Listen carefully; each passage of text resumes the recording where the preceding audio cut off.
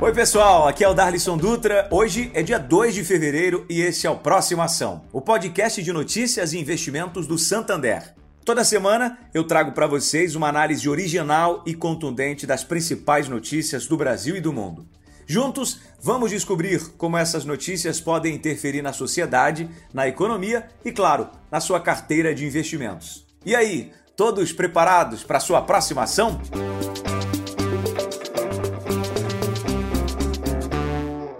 Os setores de mineração e siderurgia vêm passando por um período de acomodação, depois do ano de 2021 ser de retomada e de resultados recordes. Na avaliação de analistas, 2022 ainda deve ser um ano positivo. O pano de fundo nessas duas atividades é a retomada da economia global com a vacinação contra a Covid. Mas vale lembrar que outras variáveis também entram em jogo em cada um desses setores. O setor de mineração sozinho movimentou 339,1 bilhões de reais no Brasil em 2021. Esse número é 62,2% superior àquele que foi alcançado em 2020. Além de vendas maiores, tanto dentro quanto fora do país, o resultado é atribuído a dois fatores principais. O primeiro é o aumento do preço de minérios, como por exemplo, ferro, cobre, ouro e alumínio. O segundo é a desvalorização do real, que fez com que as exportações em dólares, quando convertidas em moeda nacional aqui dentro, resultassem em um montante de reais maior. O exemplo mais emblemático é o do minério de ferro, que é o principal produto na pauta de exportação do setor. Em meados do ano passado, a commodity dele chegou a bater em 214 dólares a tonelada. Este valor é mais que o dobro do período pré-pandemia. Na siderurgia, houve aumento da produção e das vendas em todas as linhas de produtos. Na média, a expansão foi de 17%, puxada por indústrias como a de construção civil, máquinas e implementos agrícolas. Este ano, no entanto, as condições favoráveis não devem se repetir. Por isso, as expectativas são de um ano mais moderado. No setor siderúrgico, o crescimento projetado está entre 2,5% e 3%, e a avaliação do mercado é de que, de modo geral, a economia do país não vai crescer muito, mas alguns segmentos específicos devem se destacar e puxar a demanda. Esses são os casos de infraestrutura, máquinas agrícolas, implementos rodoviários, carrocerias e caminhões. A indústria automotiva, que é um dos principais mercados para o aço brasileiro, também tem perspectiva de alta na produção, só que no ritmo lento, porque ainda faltam chips para a produção de veículos.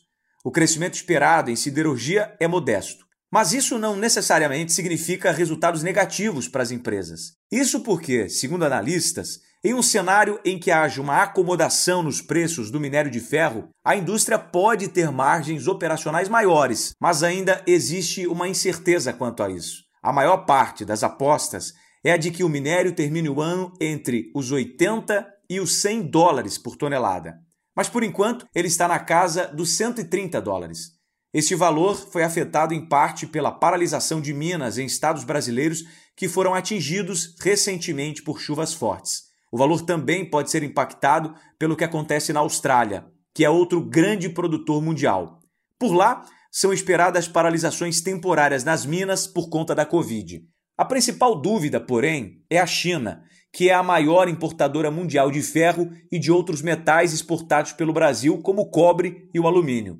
O setor imobiliário chinês é um dos grandes motores de crescimento do país. Mas vale lembrar que o setor vem vivendo um momento de instabilidade desde que a segunda maior empresa do ramo, dona de uma dívida de 300 bilhões de dólares, começou a ter problemas de liquidez no ano passado. Mesmo com a promessa do governo chinês de novos estímulos econômicos, o que o mercado teme é que, em caso de quebra, outras empresas do setor sejam arrastadas para a insolvência. Uma crise no setor afetaria a demanda pelos produtos brasileiros.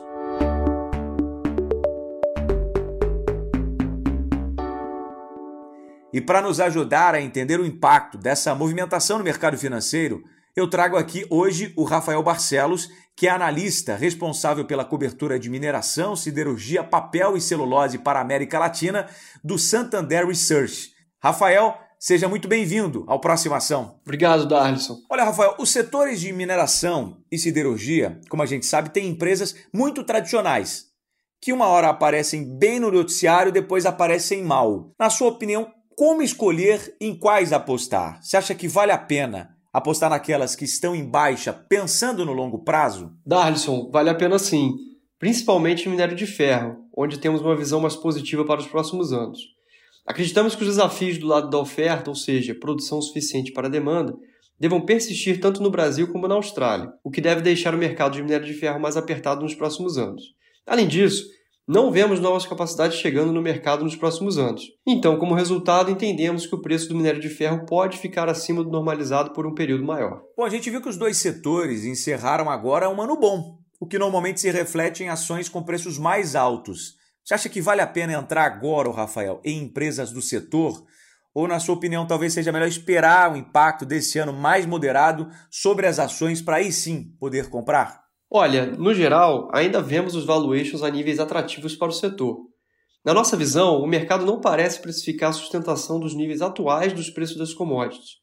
Apesar dos preços de minério de ferro e aço estarem abaixo do pico visto em meados de 2021, entendemos que os preços devem seguir acima do normalizado e isso deve impulsionar a geração de caixa das empresas do setor, particularmente em 2022.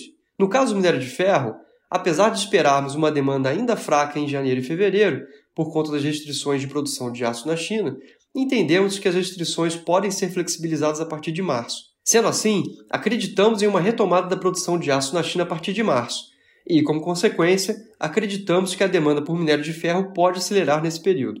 Independentemente do que aconteça no cenário internacional, de que forma os eventos inesperados no cenário macro brasileiro podem afetar as ações das empresas de mineração e siderurgia no Brasil, Rafael? Darlison, um cenário macro mais adverso no Brasil teria maior impacto nas empresas de siderurgia. Apesar da dinâmica de preço ser influência da economia global e preços internacionais, a demanda é local e depende de níveis de atividade saudáveis para seguir crescendo. Vale destacar que os principais setores que têm o poder de puxar a demanda de aço são o da construção civil, industrial e automotivo. É possível pensar em ações ou outros tipos de ativos relacionados a outros setores que podem ser positivamente afetados caso as perspectivas para mineração e siderurgia se concretizem? E se sim, quais e por quê? Vamos lá. Se os preços de minério de ferro e aço se mantiverem em níveis saudáveis por mais tempo, acreditamos que a produção dessas empresas seguirá em ritmo de expansão. E aí, quem pode se beneficiar nesse sentido são as empresas de transporte, que fazem toda a logística de escoamento e distribuição dos minérios e metais, não só pelo Brasil, mas também visando a exportação. Se, por um lado, o setor de transporte seria um beneficiário natural, por outro, os setores automotivo e da construção civil estão do outro lado da gangorra. Preços altos de aço para esses setores normalmente significam menores margens operacionais e necessidade de repasse deste custo para o consumidor final. Perfeito. Rafael, quero mais uma vez te agradecer pela presença e pelas informações fundamentais aqui para nossos ouvintes, como eu sempre digo, programarem a sua próxima ação.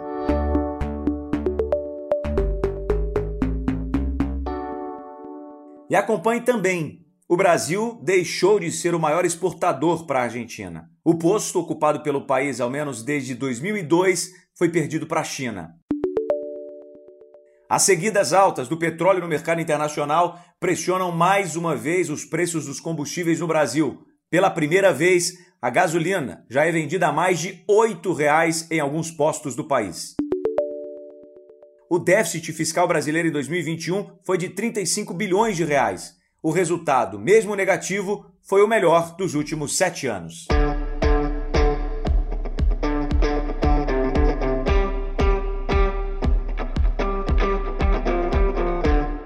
Eu sou Darlison Dutra e essa foi mais uma edição do Próxima Ação, o podcast de notícias e investimentos do Santander. Toda semana eu trago para vocês uma análise das principais notícias do Brasil e do mundo. E juntos vamos descobrir como essas notícias podem interferir na sociedade, na economia e, claro, na sua carteira de investimentos.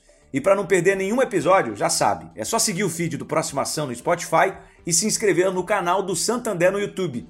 E para investir em ações, fundos imobiliários, ETFs, entre outros, com a Santander Corretora, você pode ter acesso a relatórios diários com as perspectivas e oportunidades na Bolsa, feitos pelo nosso timaço de estratégia e recomendações de acordo com cada perfil. E além de poder diversificar sua carteira de investimentos, o cliente, depois de realizar o cadastro na Santander Corretora pelo app, poderá ter acesso a outros benefícios pelo aplicativo, como cotações em tempo real análise de gráficos, ter acesso a notícias do Brasil e do mundo, verificar a rentabilidade do seu ativo em tempo real e ainda agendar operações. Tudo isso pelo aplicativo Santander.